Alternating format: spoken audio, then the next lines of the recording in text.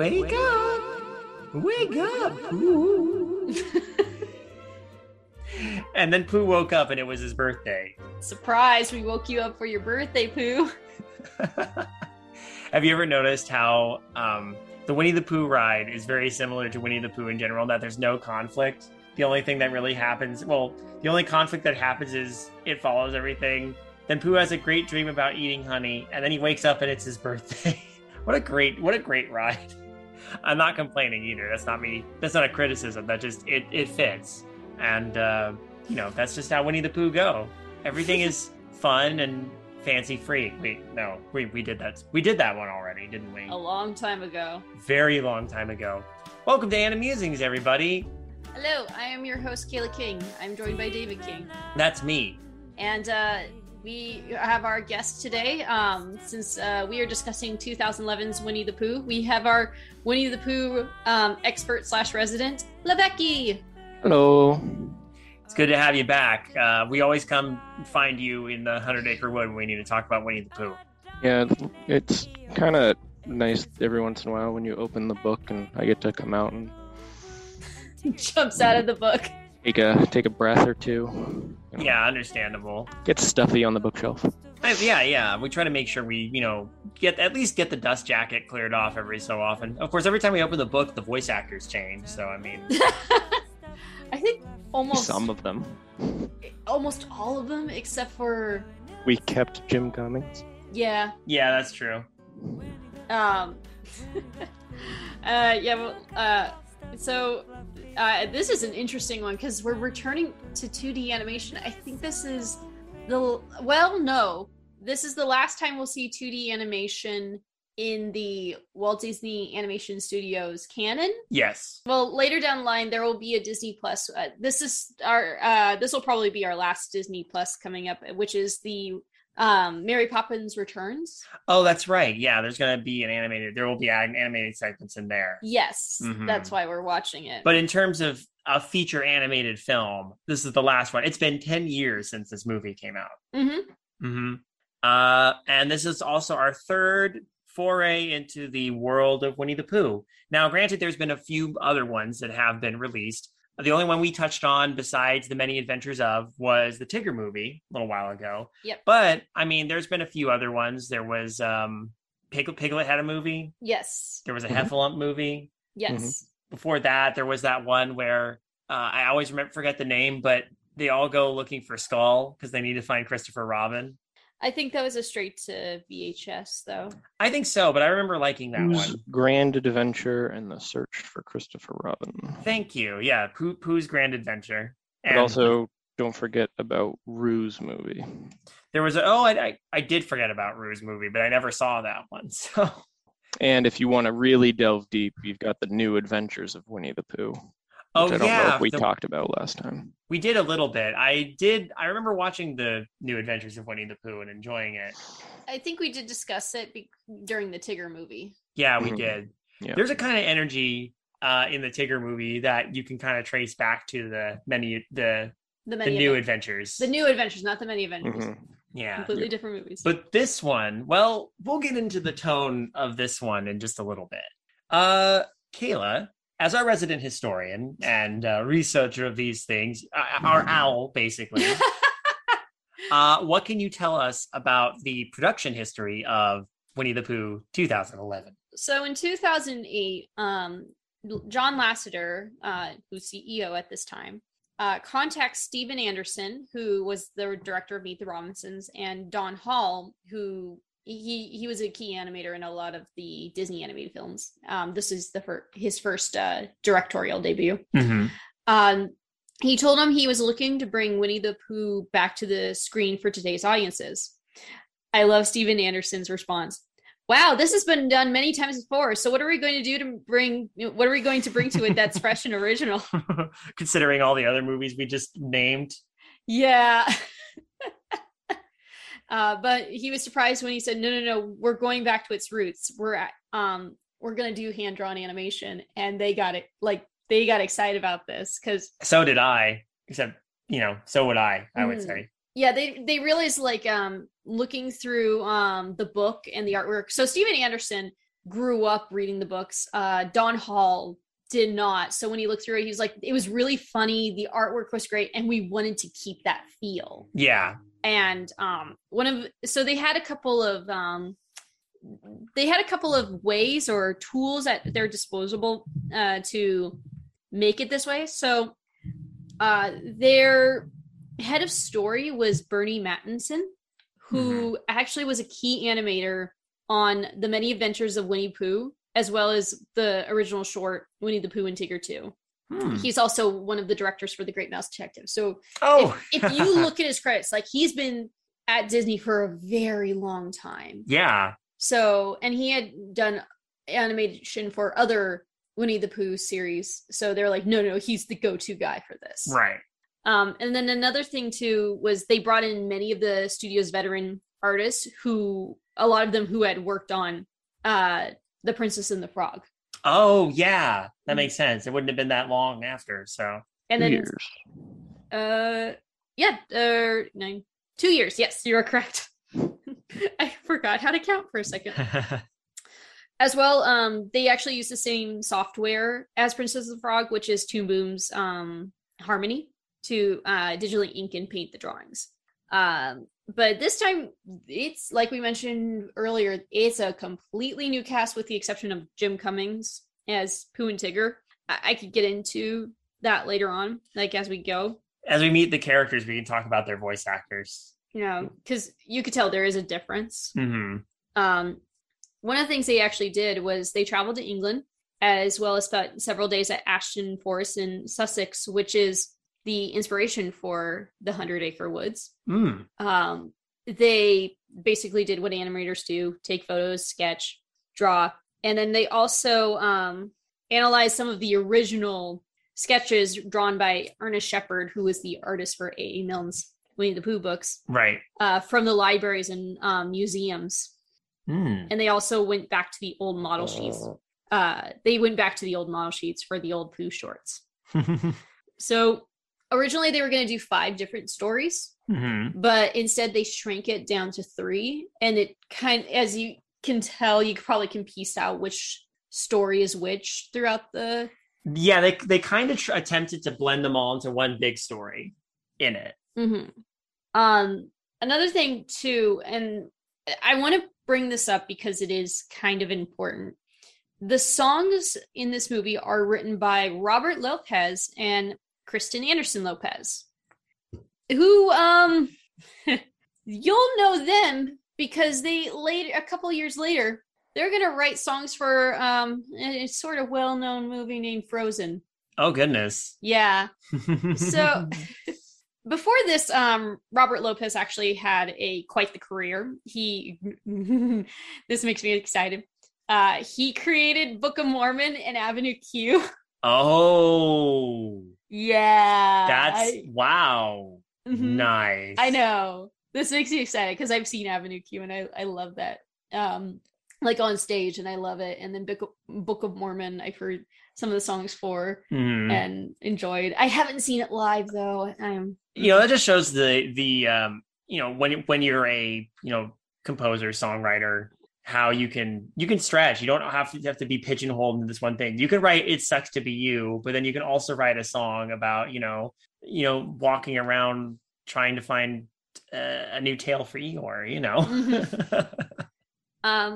So the film was released in interestingly enough, it was released in Europe first throughout April. So April 6th, it was in Belgium, April 11th in Germany, April 15th in United Kingdom. And I think probably it has to do with the fact that that's where they got it, got its start. The original A.A. Milne stories. It got a wide release on July 15th.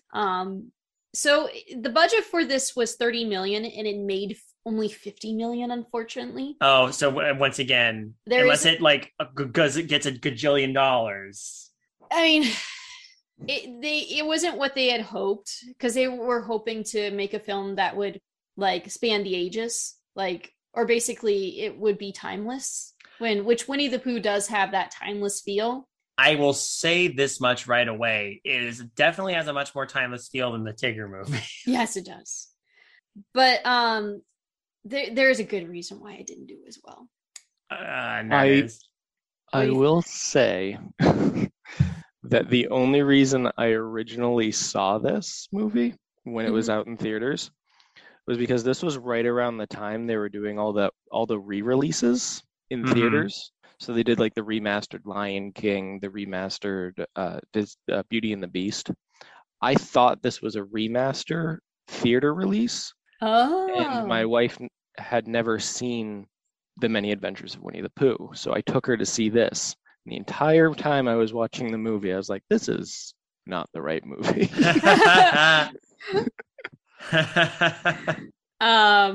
Oh man. It also happened to be the exact same day that Harry Potter and the Deathly Hallows Part 2 came out in the theaters. No! Yeah. It's always the inconvenient timing that ruins them trying to bring back 2D animation in a proper way. Mm-hmm. I will say they have done 2D animation. They've just integrated it differently. Yeah. It's true. I want more movies like this. I want more. Give me more. I will say there is recent talks. Not that this is related really to Winnie the Pooh, but there are recent talks of Walt Disney Company going back to traditional 2D animation. And to go a little bit even more off topic, I think a lot of that is coming off of the face of, now I'm going to completely forget what it's called. There is a series on Disney Plus right now that's a bunch of different shorts. Spark Shorts, maybe. Oh yeah, I've heard of these. Give me one moment. Another thing too is they've actually had quite the success with 2D animation when it comes to their TV shows recently. That's true. Like Gravity Falls was very popular and did well. So have a lot of things like Owl House has quite the fan base, and even that they brought back the Mickey Mouse shorts. Yeah, as 2D as well. And those have been doing pretty well as well. And they're so well written. I mean, DuckTales. DuckTales. So it's called Short Circuit. And it's basically Disney giving license to their animators to just make their own short stories. Ooh. I think it's 4 to 10 minutes. Somewhere around there for each episode. But they're not interconnected. They all use unique animation styles. They are exploring different capacities for different things. I think there's claymation, there's traditional, there's 3D, there's comic book art style. There's, I think one of my favorite ones has it's almost like a diorama 3D modeling where they're doing still images to tell the story. Ooh. But I think a lot of their success with that is causing them to consider bringing back different sorts of animation styles for feature-length movies. I'm surprised we didn't know about this before. This is worth checking out. Yeah, I think so. Might be worth talking about as an Annie's Leagues Plus too, depending, because we want to talk about the art of animation. Absolutely. And if this sounds like it's a passion project for the animators, then so it is. It's actually, so I say that they're 4 to 10 minutes. The first 2 minutes is actually an introduction from the animator talking about what they learned from it, how they came up with the process, why this specific story is meaningful to them. If you ever do it, an Annie Musings Plus, invite me on. I'll talk about it more then. But sure. It's one of my favorite things that they're doing right now. They just released season 2. All right. Which didn't have as many episodes, but was still very well done. Yeah, I want to check it out. Very reminiscent of. It's more like a children's version of Netflix's Robots. Robots and Aliens. Or Robots. No, wait, what was it? Love, Death, and Robots. Love, Death, and Robots. That's right. I was thinking of something completely different. So it's like a Disney's version of Love, Death, and Robots, where they're just exploring different animation styles. Well, fantastic. We should check this out. Yeah, absolutely. Short Circuit. Short Circuit. Not the 1980s Short Circuit with Johnny Five.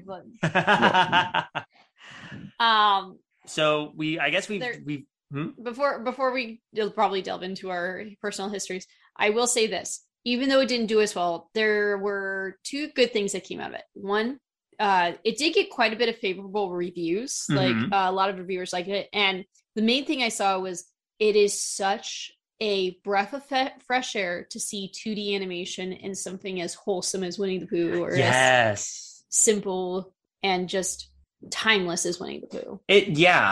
Oh, absolutely. And then another thing too is because Robert Lopez and his wife Kristen Anderson Lopez were able to show their songwriting chops on this, they were actually brought in for Frozen. So it's because of this project that they were like, no, we want these two people. Oh, that's fantastic. There's not much to the history of this, I will say, because one of the things that when I looked at the interviews from Steven Anderson and Don Hall, they said, like, we were so grateful that we basically had a backing. Like, we had the Many Adventures of Winnie Pooh. We had models. We could easily take from this, and it just helped us like do this quickly and more efficiently. I bet. I mean, I will say, like, if we're gonna, if the history of this film is kind of brief and there's not a ton to touch on, I'd say our personal history of it is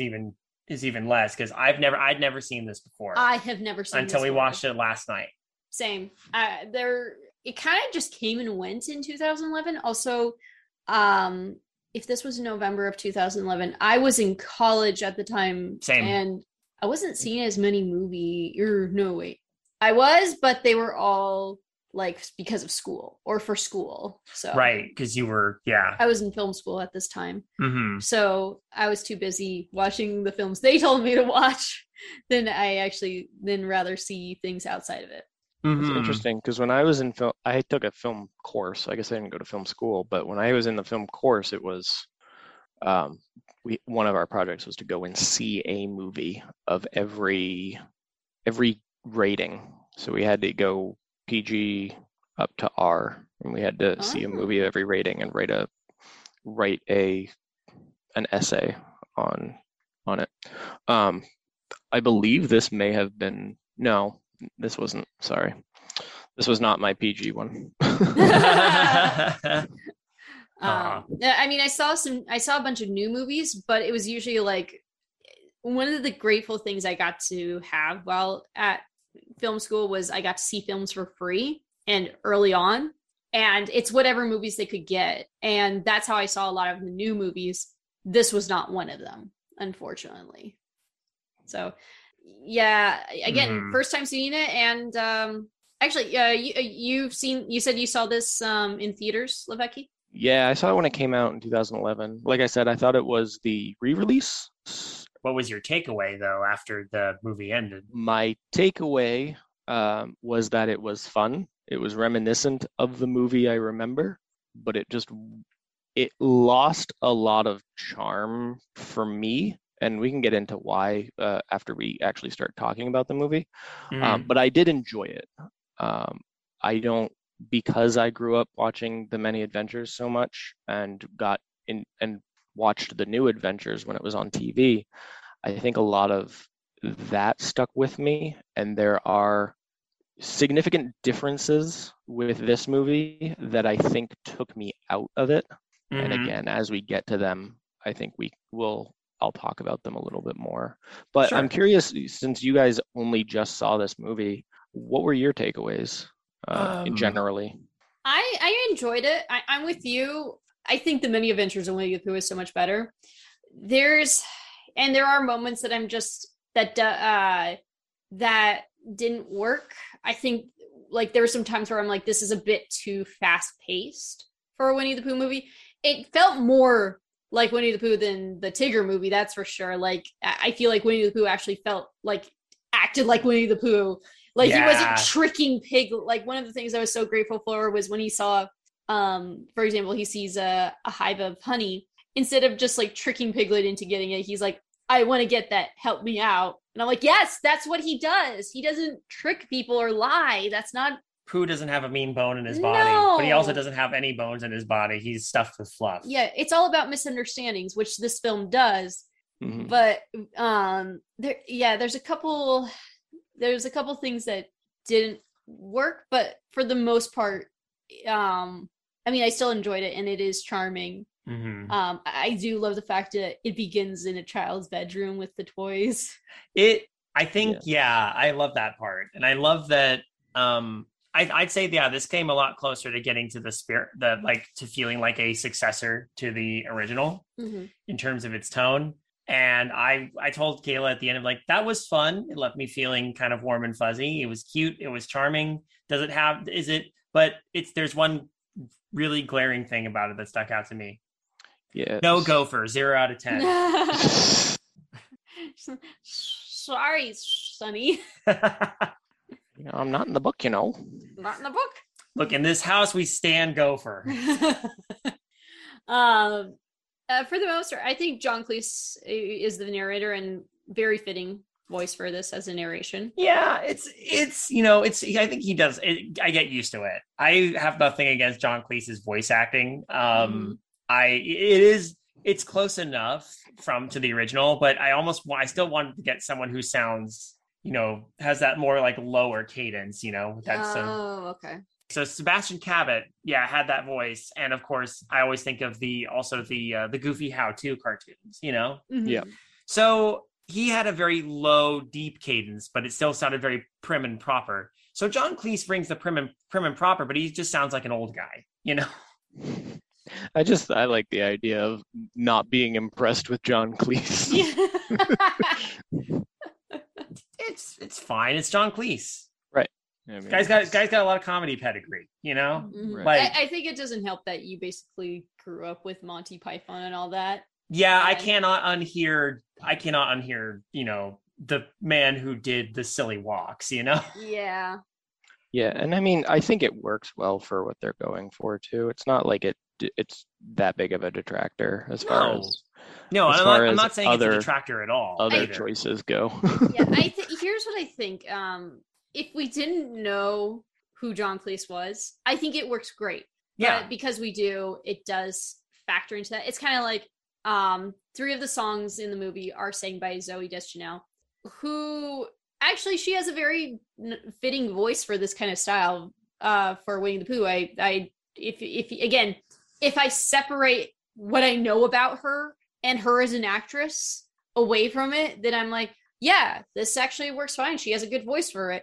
But because I do know who she is, I've seen New Girl, I've seen 500 Days of Summer and all that, it's kind of hard to I getcha. Not connect it. No, I'm with you. But yeah, this opens with the bedroom, which I always like in these when we actually see the stuffed animals and we see Christopher Robin's room. I'm just gonna stop you for a second. She actually sings 5 songs in the movie. 5? Oh my gosh! I thought it was 3. It's 3 in the movie. Then she has 2 in the. Oh, that's right. That's fair. Yep. That's why we're all here. She sings a lot in this film. She does. Yep. Well, it's totally fair. But yeah, I like the way this opens. We get the classic theme of Winnie the Pooh as reprised. C.R. Keepot. That that's right, and that sets a precedent for the spelling in this. Right. One thing, and I'm not trying to bring detractors into this, but I already gave you my ultimate one, which was the distinct lack of Gopher. I mean, man, but which I can get over eventually. I will eventually, but I'm still mourning deep inside. The moment I saw Christopher Robin, it pulled me right out, and I said, it took me a second. Like, what's wrong with Christopher Robin's face? It's his eyes. Yep. It's his eyes. And when he smiles, he looks like those kids from the Christmas tree. God, that's So I when we first talked about setting this up, I think I had mentioned that there was something that's going to be very obvious very quickly that is different. This is what you meant. It's Christopher Robin's eyes. Yeah, they couldn't just give him the black button eyes, like buttoness, like he had in the original. I don't know why they made this choice. It's very strange. They've never. This is the first time that they've done it. Of all the Winnie the Pooh media that they've put out, This is the first time that he's looked like that. I don't like it.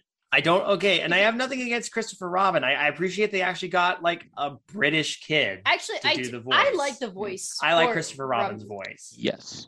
He sounds like a British kid. That is exactly how I expect like Christopher Robin to sound. He doesn't sound like three different people. In all fairness to them, it was three technically different movies that they put together. Other than his eyes, which you do eventually get used to, it's only detracting because it's so jarringly different. The rest of his character design is actually pretty good. I agree. He's wearing a schoolboy outfit. He's got the shorts. He's got his long sleeves rolled up, one sock up, one sock down, and his tailcoat is sticking out the back of his vest. And it's very reminiscent of, schoolboy England kind of thing that you would kind of expect for Christopher Robin. And I do like that they didn't change anybody else's design so drastically. Yeah, that's true. I didn't really notice it I didn't really notice any major changes with anybody else. I think Rabbit's is slightly different, but not to the point that it's detracting. Rabbit, it's just some of the animation. Yeah, is different. One of the issues I have with the animation for this film is they go quick pace in a lot of moments that feel. I don't know. With Winnie the Pooh, I don't expect quick pace, like that quick of pace or that breakneck of pace, or like usually the animation is more fluid, softer, slower, where things meander a little more. Yeah, Rabbit going.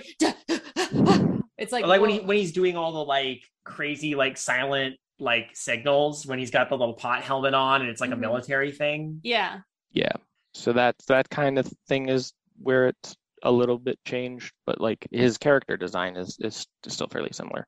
And I think a lot of the pacing issues seem to generate from the music. For instance, if we go to the first song, A Pooh Bear Takes Care of His Tummy, this is very reminiscent of the original Up, Down, Touch the Ground stoutness exercise song. Yes. But it's much faster paced.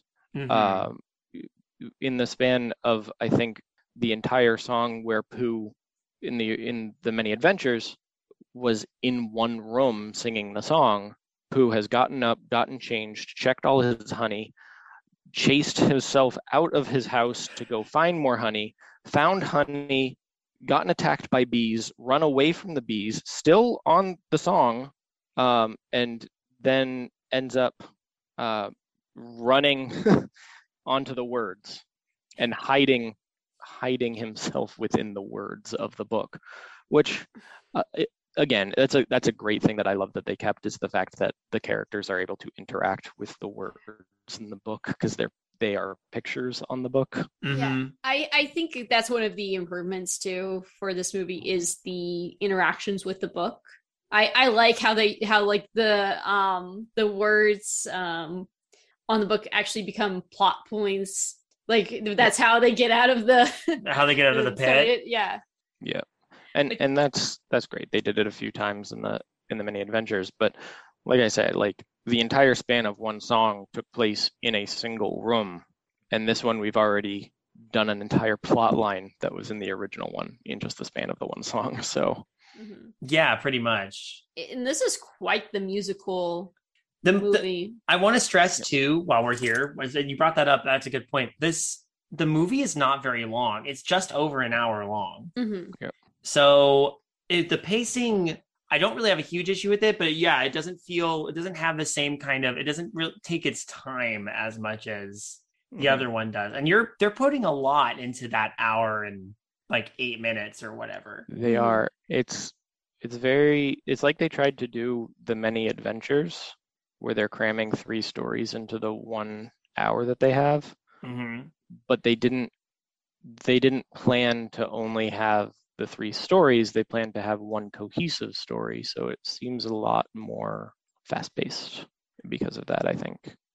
And I could be Yeah. wrong on that, but it feels as though they're trying to be reminiscent of the Many Adventures of Winnie the Pooh, and that's very obvious with what they're doing. They've got the songs, they've got the traditional animation styles, they've got the multiple different plot points spread throughout, but it doesn't have those meandering shorter stories with chapter breaks. Like this movie doesn't have those chapter breaks that the Many Adventures does, because it wasn't originally one movie. Right. In this case, actually, there were supposed to be 5 stories, not 3. Right. Because I think you can tell there is 3 stories crammed, and one of them being the whole, oh no, the Batson, the other being Winnie the Pooh trying to find honey, and then Eeyore's missing tail. Right.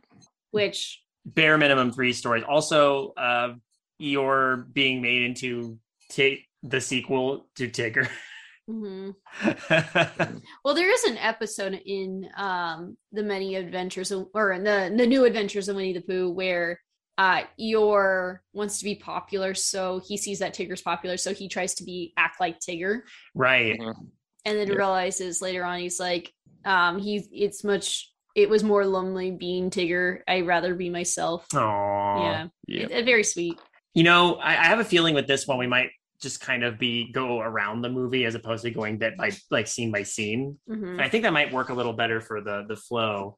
We tend to do that with the Winnie the Poohs just because of the structure of them, anyways. Yeah. Plus, I think we even did it with the Tigger movie. Honestly, we did. We kind of tried to do it like scene by scene, but I think this works better to just kind of talk about the thing as a whole, because it's not like the story with this one is terribly complicated. It's a perfectly acceptable series of Winnie the Pooh style adventures. It starts out as all Winnie the Pooh adventures start out. Pooh is hungry and has no honey. So, I mean, he goes to see his neighbors because he's hungry, happens to learn that Eeyore is in a predicament, not a predicament that he seems to care about very much. Yeah. Owl proceeds to make it worse. Owl is quite the prominent character in this movie, where he wasn't as much in the other one. And I'm wondering if it's because Craig Ferguson voices him. Yeah, so Owl is voiced by Craig Ferguson, which is interesting. And I think after a while, I like at the very beginning, I'm like, he sounds different, but then I immediately got used to it with Owl. It's the same too with Eeyore. Like Eeyore, I was kind of thrown back. He's voiced by Bud Lucky. Mm-hmm. I think later on Brad Garrett voices him, and I think Brad Garrett is a better choice. Mm-hmm. But I was very off-put by Eeyore as well, but then got used to it. I feel like that was the case for a lot of the voices. Like at first when I heard him, like, ooh, I did not expect that voice to come out of them. And then later I gave you a heads up for that as well. You did. Yeah, you did. It doesn't stop you from liking it. No. It's just different enough. Similar with Christopher Robin's Eyes. It's different enough that it's jarring at first. Yeah. And it takes you out of it for a second. That's true. Let's see. I'm trying to think because Owl does a lot. Owl almost pulls at one point. It's the same exact thing that he did in Pooh's Grand Adventure. Yeah. With the whole thing where they misread something Christopher Robin sent them, and Owl immediately misconstrues it as like a monster is involved. Mm-hmm. Well, they always seem to go to Owl for the being smart characteristic that he has, where he can read and no one else seems to be able to, but he can't read, so it ends up with a lot of conflict. Well, I mean, he can, he just he can read as well as Christopher Robin can. Yes. I think is where it is. So I'm actually simultaneously reviewing the movie, and I've paused when Owl shows up, and when he shows up, he's writing his memoirs. That's right. So he comes across Pooh and Eeyore, but there's the branch he lands on. He's talking about chapter 1, The Birth of a Genius, which is the chapter of his memoir. Yeah. There's this is the background too, which is nice to see that them doing the traditional 2D animation, they're adding a lot of the details to the background. Backgrounds are There's- gorgeous in this movie, It's- by the way. Yes. I just, Yeah, as someone who they're- likes to they're pay great. attention to background, I can't believe I mentioned, but my goodness, I love the background work in this movie. So there is an old bird's nest, and then there's 2 hatch marks in it in the bark, and then on the lower hatch mark it's marked hatched, Yeah. and on the top one it's marked flying height. So that's just a kind of neat detail that I have actually watched this, I think, 3 more times in preparation for this, and I just hadn't noticed that. It's adorable. I It's remember those background things that are. there's some good things in here. There's definitely one I want to talk about a little later, but in due course. Like I said, I'm watching it a little bit simultaneously. I think one of the things that comes across with Owl in this one, he's always come across a bit pompous. I think he comes off a little more cocky in this one, Yeah. where he's like, "I'm right and you're wrong," and It's a little more over the top than it has Yeah. been in previous films. Yeah, Again, I think it's because they got Craig Ferguson for this, and they're just yes. like, let's make it more so. And I'm kind of wondering how much of it is Craig Ferguson going off script as well, That's true too. because comedy actors tend to just take a bunch of different things, famously Robin Williams in Aladdin, but they just kind of riff for a while, and then that whatever they want to use ends up being used. And I don't know if that ended up influencing anything in here, but Yeah. I guess we'll never know. But I mean, that's not true. We could always ask. But yeah, you gotta wonder. With other voice actors, so the one that I was shocked by, so Tom Kenny does the voice of Rabbit, which that threw me back because I was expecting. Tom Kenny tends to have his SpongeBob tone of voice when he does, like, you could hear and you're like, yeah, Yeah. that's Tom Kenny. Yeah. I don't get that with this. No, I think Tom Kenny is the one I had the least trouble adapting to. I mean, compared to the people who are new in this one to these parts. I think Tom Kenny does a very good Rabbit. Mm-hmm. So no complaints agreed. here, personally. And as we've established before, Rabbit's kind of my spirit animal of all of them. But Well, his Gopher, role but- is largely truncated in this one. Although I love the moment when he's in the pit, Piglet is out of the pit, and he's trying to guide him, and that part was comedy gold. Yeah. So between that and the issue Achu thing, issue. Oh, that was good too. That was there's a lot of those kind of bits it's sprinkled throughout, and it's a who's on first kind of joke. yeah, that's not something that I remember from any of the Winnie the Pooh medias that I've seen where they have that kind of back and forth like that. Mm-mm. Now, that said, I haven't seen the Heffalump movie or Piglet's Big Movie, so it's possible that there's some of that gets introduced as part of the characters within those. But there's a lot of those kinds of bits all over the place. I think I can excuse this humor for it. I love it. No, I think it's great. Yeah, Yeah, no, this is my favorite part yeah. of the movie. Sorry, No, I'm not saying you're disagreeing. No, either. I'm not. Excuse probably is the right word. I think Mhm. I'm more accepting of it because I do think it's funny. But I think why it works in this series too is it's a misunderstanding. That's the whole humor is based on misunderstanding of words, but it's a little more quicker pace. It's like, I can't not a not. Oh, so you can not a not. I cannot. You cannot not. Yeah, that's not, right. Not, who's there? Pooh. Like it's because that's the main humor underneath Winnie the Pooh is misunderstanding. Yes. Mhm. And I think the closest I can remember is when Rabbit and Piglet and Pooh are having that meeting about Tigger. Oh yeah. And Pooh said, "I got something stuck in some fluff in my ear." Well, what part do you want me to start at? Well, the part that I got it stuck in my ear and I didn't hear. Well, what part is that? Well, I don't know. I couldn't hear you. Yeah, it's and true. Pooh says something very similar when he's talking to Owl. It's like, well, you can't have. Owl says, "Well, I can't have sneezed without knowing it." Pooh says, "Well, you can't know something without having been sneezed." And I love there's actually a moment in there I really like where like Eeyore there's like this like weird unspoken camaraderie between Eeyore and Pooh in that moment where Right. they're just kind of exchanging looks Yeah, you're as like, Owl Wow. is like ranting. You did sneeze, Owl. Eeyore is the best. yeah. Yep, very good. Yeah. And then it turns into the great quest to find Eeyore a new tail, which is, A very much like important trying the thing great to quest do. to get Eeyore a new house. And it works. It leads to some good comedy beats.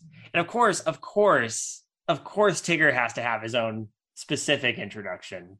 Right, and we're introduced to Balloon as well. Right. So the newest character, Balloon. Balloon. B. Where did it come from? apostrophe Where did it go? L-O-O-N.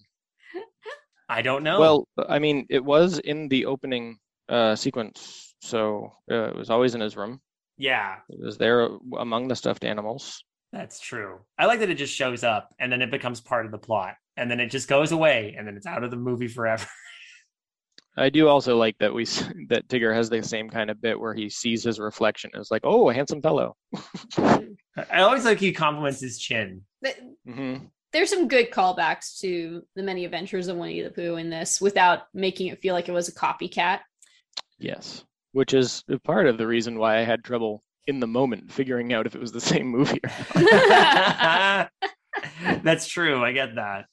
I think some of the songs, as you mentioned, it's a very musical number and it does go fast paced.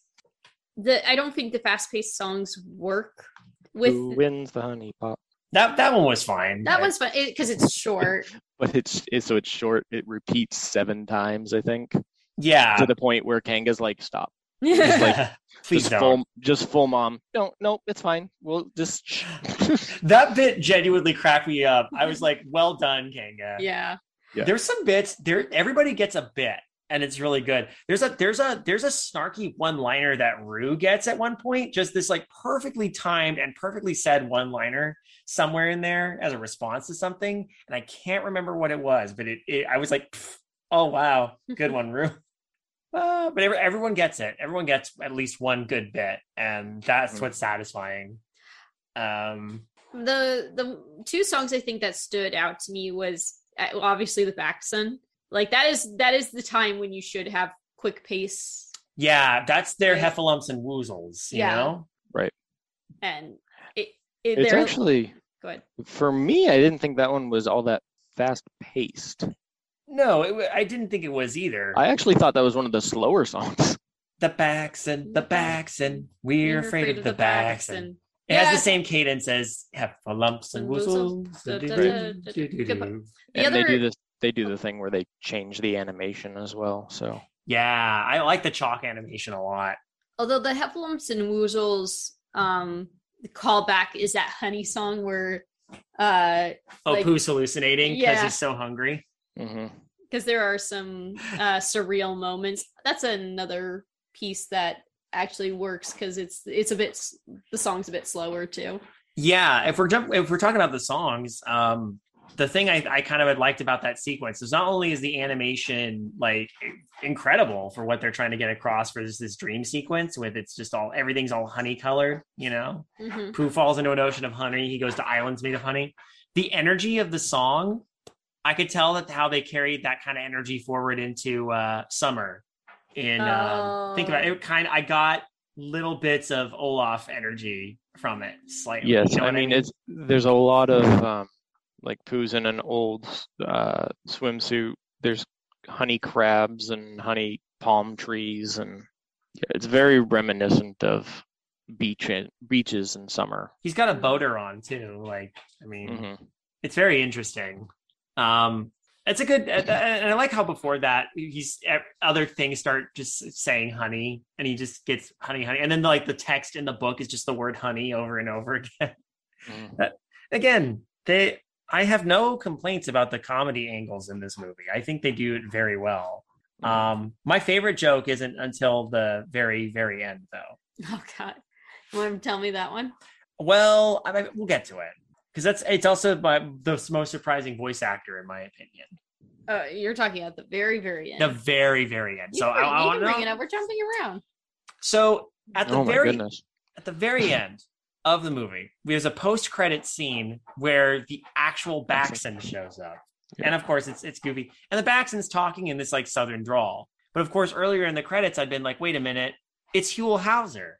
And I'm probably I don't know how many people out there would know who Huell Hauser is, but way back when I was younger, Huell Hauser used to host a show called California's Gold. It was one of the things I think he was most well known for. Kind of a travel documentary.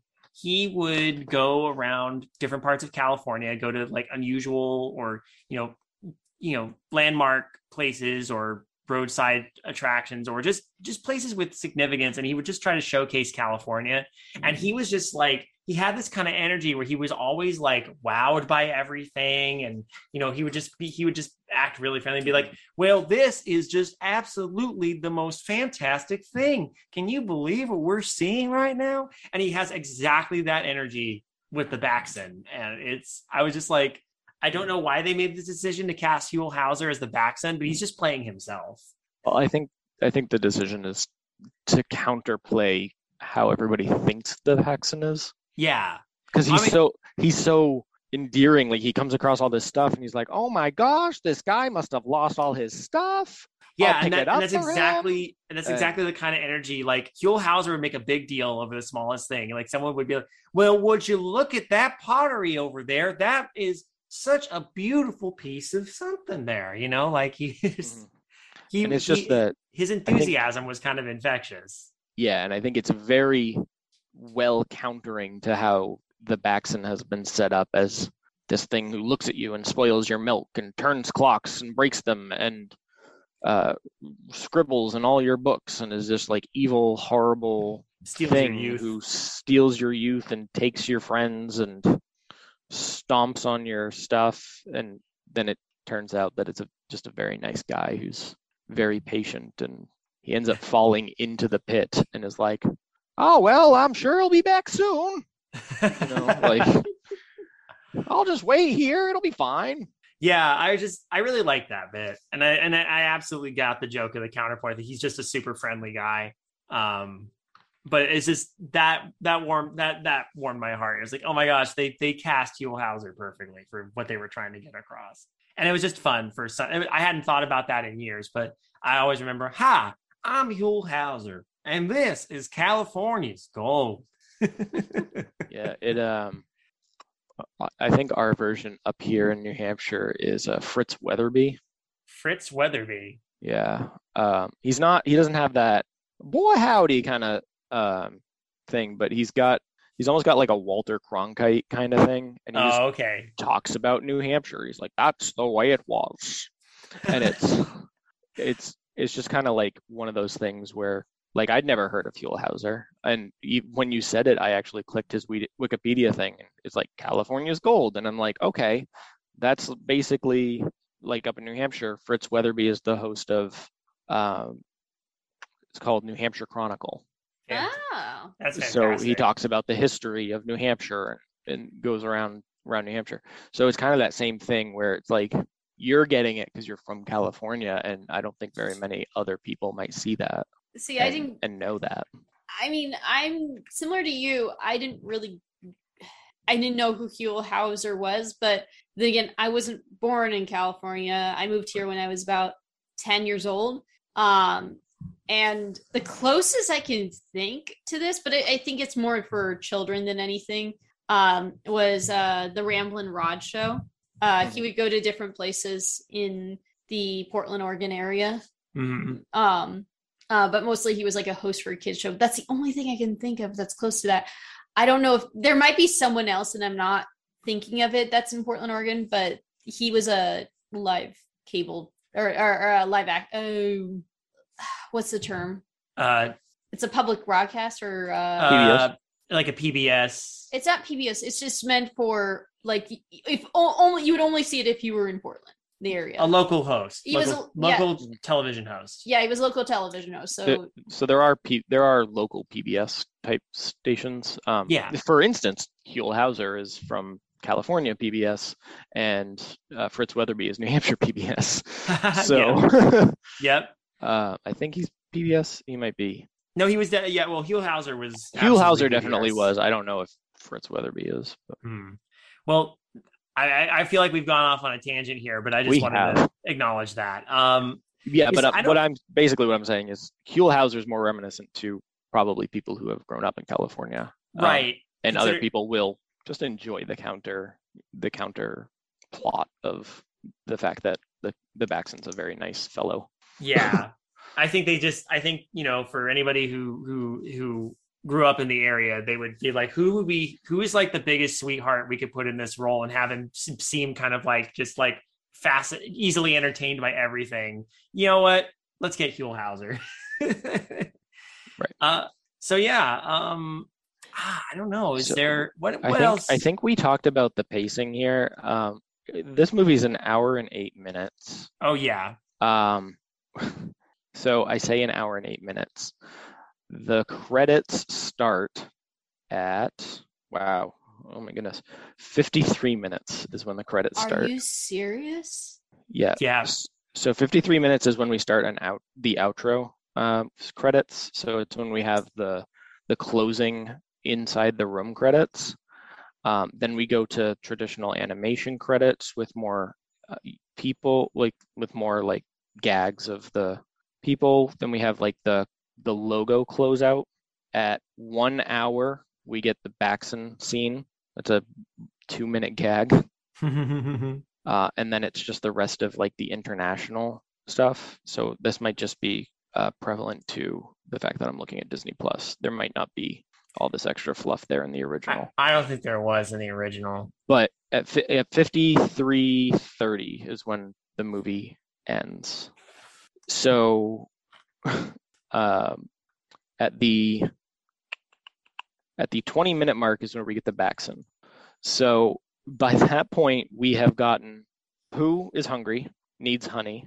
Eeyore has lost his tail. Owl, they're going to put out a reward for Eeyore's tail. Balloon has showed up. They've gone through 10 iterations of Eeyore's tail, and now we've got the Baxen. Right. And I don't know, to be honest, once we get to the Baxen bit, it gets kind of focused on that, although we still have the subplot. So it gets focused on that, but like they come up with this plan to catch the Baxen in a pit. And it takes Piglet all of 1 minute to dig the pit. The power of Piglet. Piglet is stronger than you realize. Yeah, he just digs the pit and covers it up like almost immediately. And and it's so deep that not even nobody can get out of this pit, but the narrator's like, Piglet dug and dug and dug, and all the dirt's getting thrown onto the words. Yeah, that's right. And just like they don't explain how Piglet got out of the hole at all. He just dug this giant pit that nobody can get out of, and he's not in it. There's a deleted scene where Gopher shows up and helps him get out of the pit the first time. Rabbit goes all full army, and then Tigger tries to turn Eeyore into a Tigger, and then which leads to the secondary conflict, which is not super well established. It's fine, but I thought the song was kind of forgettable. Oh, yeah. I mean, yeah. It's gonna be great. I feel like a lot of these songs are fairly forgettable. Yeah. The only one that stuck in my head is the Baxen. Right. That's the only one that I can actually remember. This song continues to elaborate on the point, though, that wherever Tigger goes, no matter what the movie, he's going to ruin Rabbit's garden at some point. And it establishes the stuff later on when Piglet thinks Tigger is the Baxen. So there's some goofy, gentle misunderstanding gags that continue to crop up. It's rising stakes in a Pooh way. A lot of very interesting gags that I like I said, I'm jumping around, and I just got to some very interesting gags that I had completely forgot about. Yeah. So Tigger tries to teach Eeyore how to be a Tigger. Eeyore escapes into the water Yes. and is using the reed gag. But in that point in time, Tigger has inadvertently turned himself into something that looks like the Baxen and thinks that everybody is getting picked off one by one. Pooh and Piglet find a hive. So Pooh and Piglet try to get honey for Pooh, and they build like this little seesaw, and Pooh accidentally shoots Piglet into the hive. Piglet drops down, and Pooh catches him, and then a bunch of bees come up. Oh, there's that one like And Pooh says, "New plan, Piglet. Time to run." Sets Piglet down, who is still encased in the hive, but his feet are sticking out, and then jumps on top of him. Yes. And then he runs away. I think I like the anticlimactic part of that joke too. Is like it goes up into another tree, and then the beast just so, and then that's it. That's it. It's over. Chase over. No consequences. No one got stung. It's just over. And Kayla and I were just losing it at that part. Just like that. It was so fitting. And yeah, it was just like. And I think we both look at each other, and it's like that was the best anticlimax. Yep. Rabbit actually puts it back. That's right. That's right. And then they just beehives are not part of my plan. Just takes it off Piglet, puts it back in the tree, and then the bees just. Like that just got stopped immediately. Like, yeah. Like, oh no, we got a chasing. Nope. Nope. Not a rabbit's watch. And then that's when we get the hallucination. Right. By Pooh, and then not. I was gonna just say the one thing I'm a little, and I get that it's supposed to be a nice message, is that like later on Pooh discovers Eeyore's tail became the door knob or door ringer. Oh, the bell pole. The bell pole. It's the bell pole. For Owl's house. And he's like, oh, but don't you want some honey? And I'm like, and he's like, no, I need to deliver this to my friend. I'm like, you have not ate all day. This is not like Pooh, I'm very concerned for you. You shouldn't sacrifice your hunger to just drop that, like, for something so low stakes that it's like he doesn't need it right this second. Feed yourself, man. Well, I mean, yes, he gets rewarded with a big pot of honey, but I mean, if we look at Pooh and his previous adventures, in the many adventures of Winnie the Pooh, the last time that he ate honey at a friend's house, he got stuck for a week and couldn't eat for a week. That's right. And then when the last time he ate it at Owl's house fell over. That's right. So I think in the moment he may have made the right choice. Yeah. Okay, that's a good point. As history has shown. Yeah, but I don't know if Pooh was thinking about that at the moment, although it could have been in his subconscious a little bit. Like, something bad has been happening to me every time I try to get honey.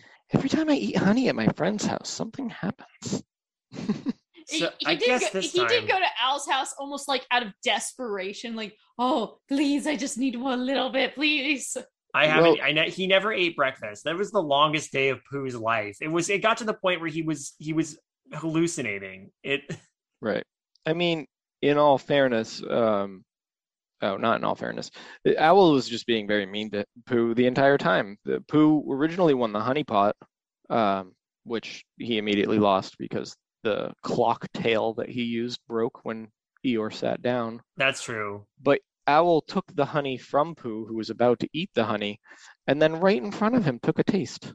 Yeah, that's like, oh, that's good honey, and then took it away from him. It's like, that's not very nice. As we mentioned, Owl's more of a jerk in this movie. He kind of is. Yeah.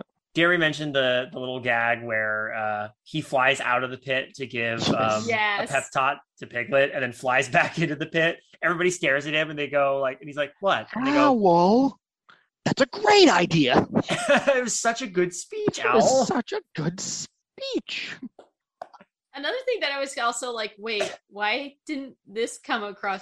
Because Kanga is knitting down in the pit and I'm like, wait, she has yarn and why couldn't she use that to get them out? I don't understand. It's, as we have established, Pooh is not the only one who has very little brain. Yeah. Among these. I mean, they're all stuffed with fluff. Yeah. The myriad animals of Christopher Robin's menagerie. I mean, everybody fell down into this pit. They Yeah. are on a blanket, which is easily as long as the pit. They also have a chain, which they originally dropped down into the pit. So that will also could be the correct length. Piglet almost tries to get into the pit. He's like, "Oh, everybody else is in there. I should go in there too."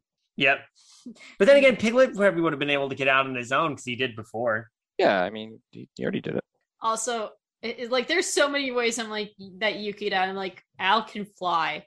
Like even when they're in the pit and I'm like Al can fly. Al can fly.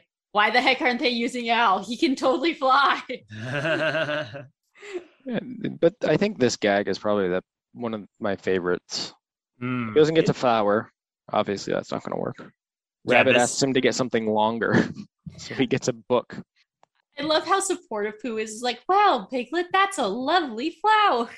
Yeah. This whole bit, like, I think that we kind of talked about it before, but it definitely encapsulates the vibe of the humor with this. Yeah. With the way the conversations flow and the way the characters play off each other, and the way the words are misinterpreted and changed in very specific ways. Commentary about English as a language.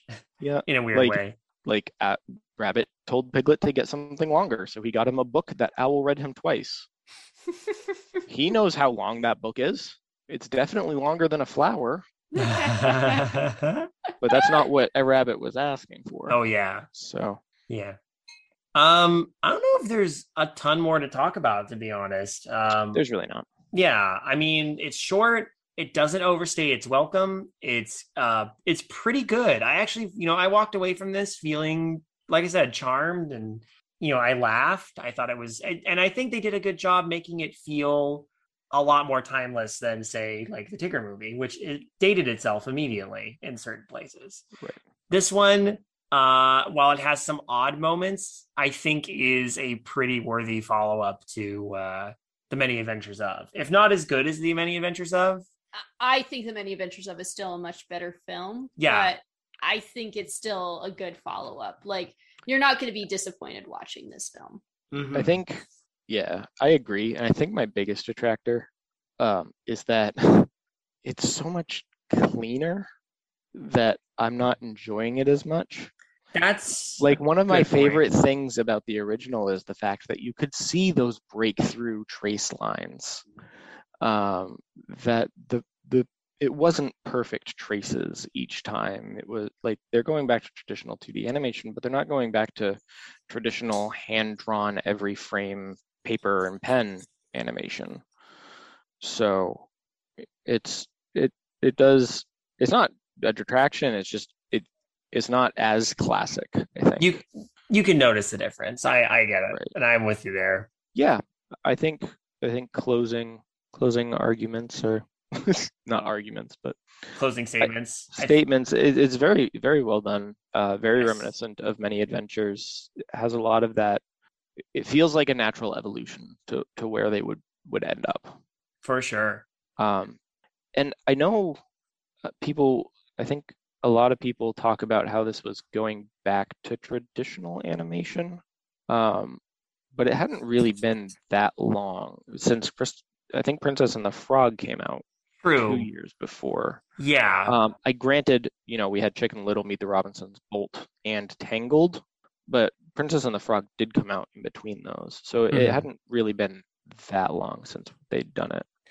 No, but considering it's been 10 years since that one, and that was the last one, that is where it really feels like the traditional animation properly stopped. But they kept threatening to get rid of it. I mean, Home on the Range did it. The Princess of the Frog happened, and it didn't do super as good as they would have hoped. So it also didn't. And then are they really saying 10 years? It's really been 10 years since Winnie the Pooh. Oh yes, since Winnie the Pooh. Yes. That's not what I meant. I thought you were. I thought you were saying 10 years prior to Winnie the Pooh. Oh no! I was like, I don't think. No. But yes, it has been quite a while. Though I will say, I know that they did integrate traditional 2D animation with Moana. That's true with the tattoo. Yeah, and we'll definitely talk about that. Right. when we get So- to Moana. I think they're finding new ways to introduce it, though I was quite sad when they said that they weren't doing it anymore. I think that might have been why Winnie the Pooh was so surprising, because it was after they had announced that they weren't doing it. Mm-hmm. So I think that's more where the surprise came from for everybody. Mm-hmm. No, it was a surprise to me too. And again, as someone who appreciates that kind of animation, I'm actually surprised I let Winnie the Pooh pass me by. But I'm glad I've seen it now. I enjoyed it. I think we've all had a lot to say about it. Mm-hmm. Becky, thank you so much for joining us once again for our third outing into the 100 Acre Wood. Indeed. Is there anything you would like to share with the audience? Anything you'd like to plug? I don't have anything really. However, what I'm going to do is I'm going to plug a film that I saw that is tangentially related, though not a Disney movie. Okay. I saw this with my grandmother. It was when it came out, 2017. It's an independent British film that is pseudo documentary. It's called Goodbye, Christopher Robin. Oh, I heard about this. I haven't seen it though. I may have talked about it in a previous episode. It's very well done. It's the story of A.A. Milne and his son Christopher, and they do a very good job of capturing a lot of the issues that the family went through. For those who may not know, Christopher Robin grew up hating the Winnie the Pooh books and all of the fame that it brought towards him. When his father passed away, the fortune was left to him and he never touched any money of it. So it's very well done, and is definitely not a happy movie, but it does a very good job of highlighting the struggles that the actual real people went through. I think some people tend to forget that Christopher Robin was a real child, and the stories that that A.A. Milne put out there were, in fact, from the imaginings of this child. So it's very, very well done. Trigger warnings for anybody with parent trauma, but it is something I would highly recommend. Okay. Goodbye, Awesome. Christopher Robin. Awesome. Well, our next film we'll be watching, honestly, I'm kind of grateful that it's 3D because it actually fits the tone of the film, and that would be Wreck-It Ralph. Oh boy. Yeah. I'm a wreck-it. Disney does video games. Remember, if you die outside your game, you're dead for good. Thanks for the PSA, Sonic. That's no good. Oh, the video game jokes are going to be great. Oh, yeah. Yeah, so come join us next month when we discuss that. And we are slowly but surely getting closer and closer to the current day. Will we make it? Who knows? Well, either way, I just saw a balloon with a honeypot attached to it fly overhead. So I'm going to follow it and see where it goes. What do you think? Sounds good. Maybe we'll find the backs and be able to get that friendly fella out of a hole.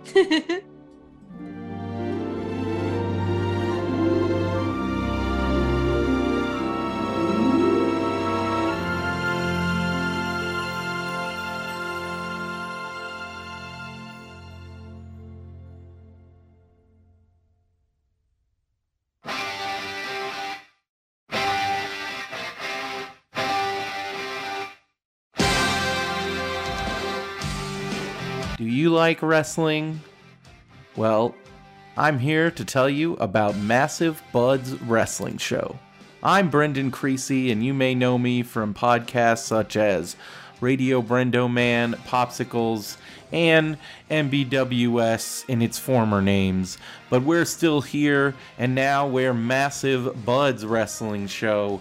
My friend Keith Gomez and I talk about the latest in WWE, Southern California indie wrestling, and cannabis. Yeah, that's right. I said cannabis. Check us out. Massive Buds Wrestling Show, mbwspod.com, or BenviewNetwork.com, and of course on Apple Podcasts and all podcast services.